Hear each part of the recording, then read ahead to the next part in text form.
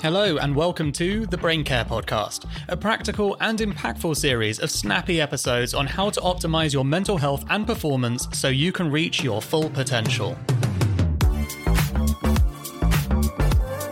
My name is Dan Murray-Serter, and I'm the co-founder at Heights. We make smart supplements and clever content with the world's leading experts to help you take care of your brain so it can take care of you.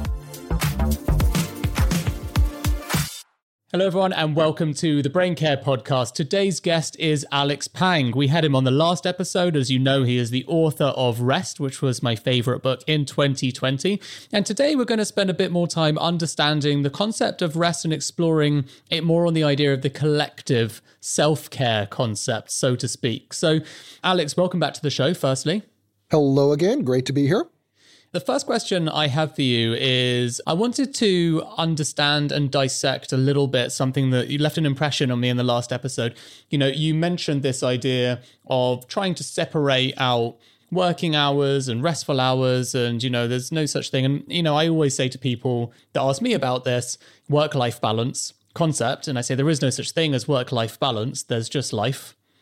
And, you know, how you spend your hours within that is, you know, choose meaningfully and make sure that you're going at the right pace for you.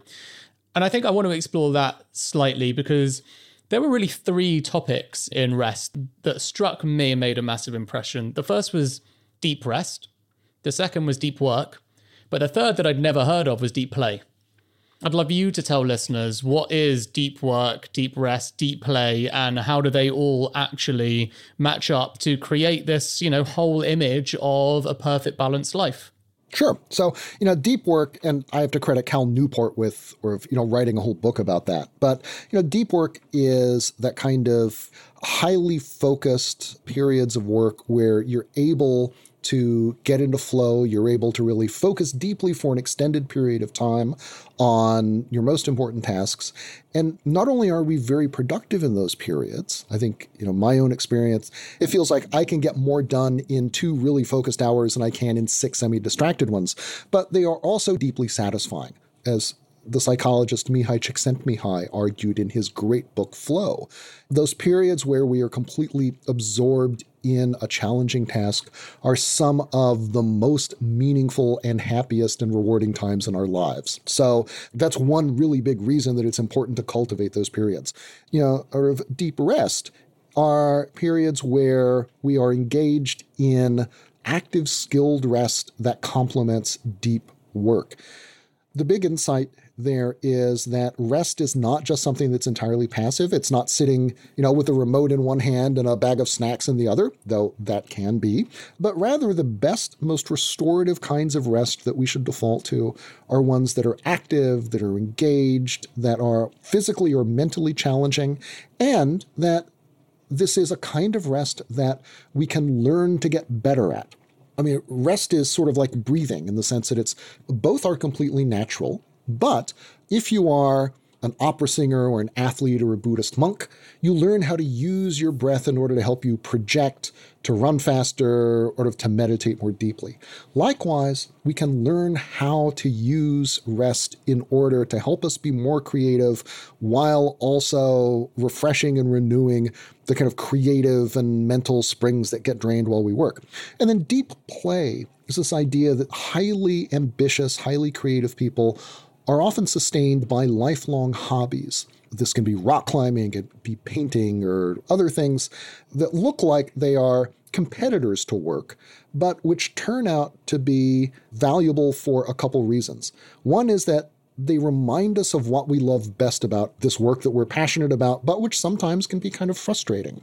So they offer the same sorts of rewards, but they do so very quickly, at a different time scale and in a different medium. So mountain climbing, for example, scientists and CEOs who do it talk about it being really rewarding, but they talk about it in very different ways. Scientists say it's about problem solving and engaging with nature and taking this big task and breaking it down into a lot of little parts.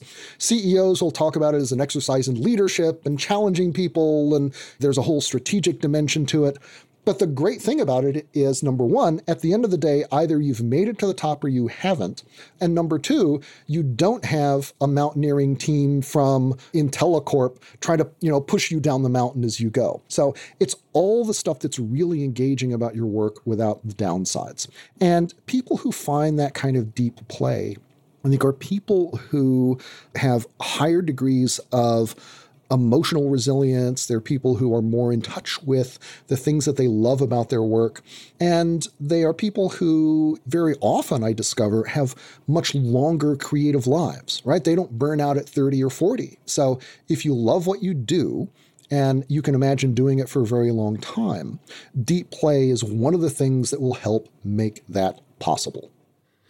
And it's interesting because, you mentioned Burning Man in the book. This was the thing that I've never really understood, and people always challenged me about it, which was when I work so hard during the year, why do I want to go and spend 2 weeks in the desert? 1 week building a camp, the next week playing in it. How is that? And I come back every single time talking about how energized I am, full of ideas, full of energy, even though I've not slept well, I've not really had good time to rest, I'm dealing with jet lag, all of these things. And I've been in the desert, obviously. And no one can ever understand it, myself included. And when I read your whole chapter on deep rest, I was like, oh my God, it literally makes all of the sense now. I literally understand why that replenishes all my energy levels. It's truly fascinating. It does seem counterintuitive. The first people who really studied these kinds of restorative benefits were people who actually were studying soldiers who were on reserve duty. And they noticed that when they came back from reserve duty, these soldier civilians behaved like they'd been on vacation. They seemed to have the same kind of psychological profile as someone who'd been away for, at the beach for 2 weeks. And it turns out that it is the change of scene. It is being able to take yourself that completely out of your normal life and your normal world and normal routines that is so deeply restorative, right? It's not just about having a kind of luxurious experience and doing nothing, but these kinds of experiences that really take us out of ourselves turn out to be the ones often that are the most restorative and provide the biggest creative boost.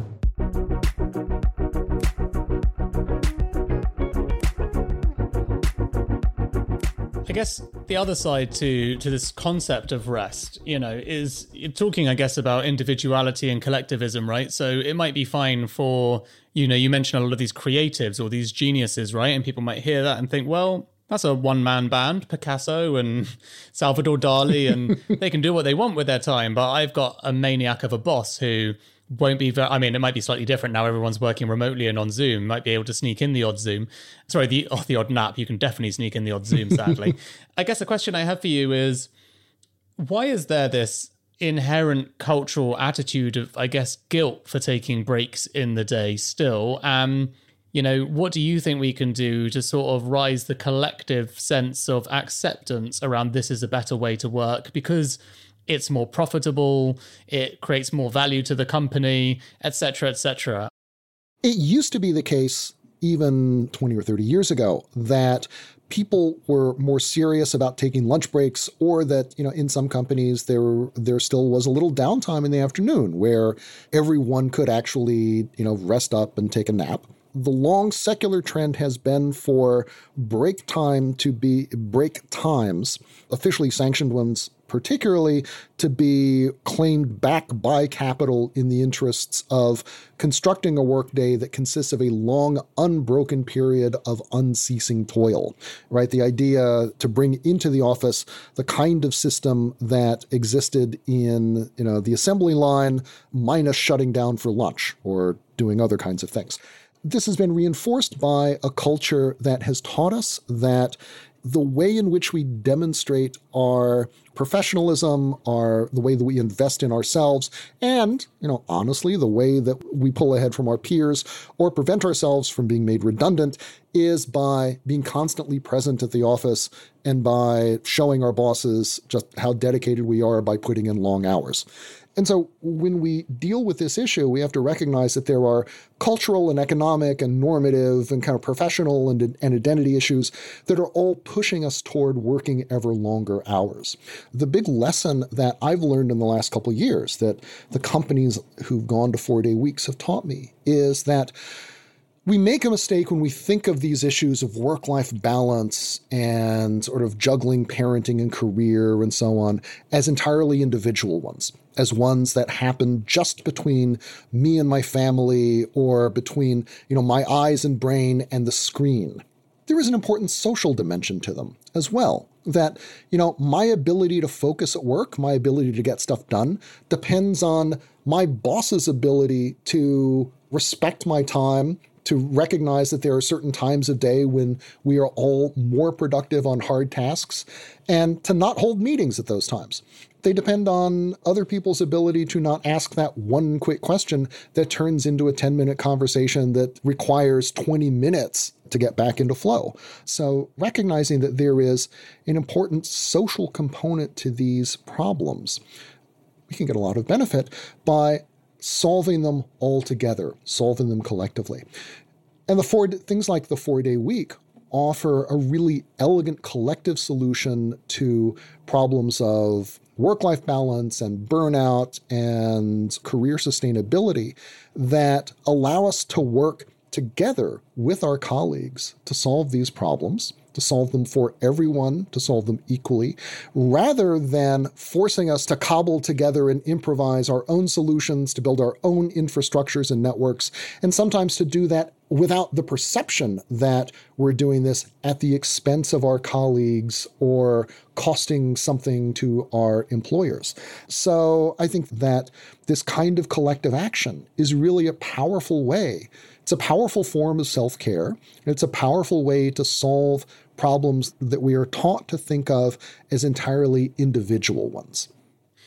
Okay. What would you say, from your perspective and your experience, are your top 3 tips for brain care from everything that you've learned? The first thing I would recommend is get enough sleep. Every study I have seen, every life I have looked at tells me that if you do nothing else, that if you want to have a healthy brain that's healthy for a long time, get enough sleep. This is going to pay off not just tomorrow, it's going to pay off 50 years from now. The second thing that I would recommend is that the brain is somewhat like any muscle in that, trainers now tell us that we don't build muscle while we're working out. We build muscle while we're sleeping. You need the workout in order to stimulate all the stuff that ultimately grows muscle and, and improves coordination. But you also need those rest periods for the body to do its thing, to learn the lessons, to kind of bulk up. Likewise, I think that the brain absolutely needs stimulus and periods of intensive use in order to stay healthy. However, those also need to be balanced with periods of serious rest. The other thing on a daily basis that I am coming to see as more important is paying attention to food and diet.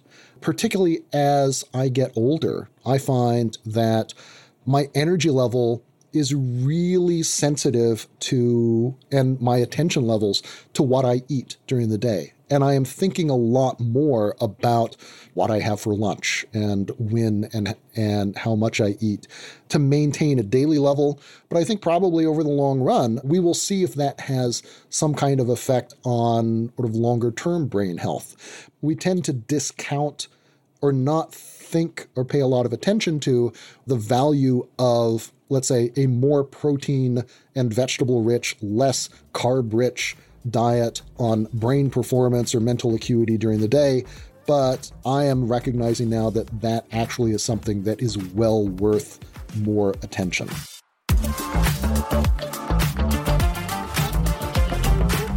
Thank you so much for listening to this episode of the Brain Care Podcast. Don't forget to leave us a review and subscribe so you don't miss any future episodes. And follow us at Your Height on Instagram and Twitter for daily doses of brain care.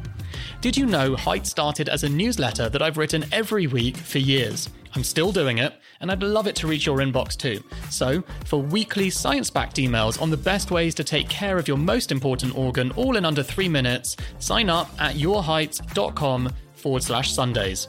See you next week.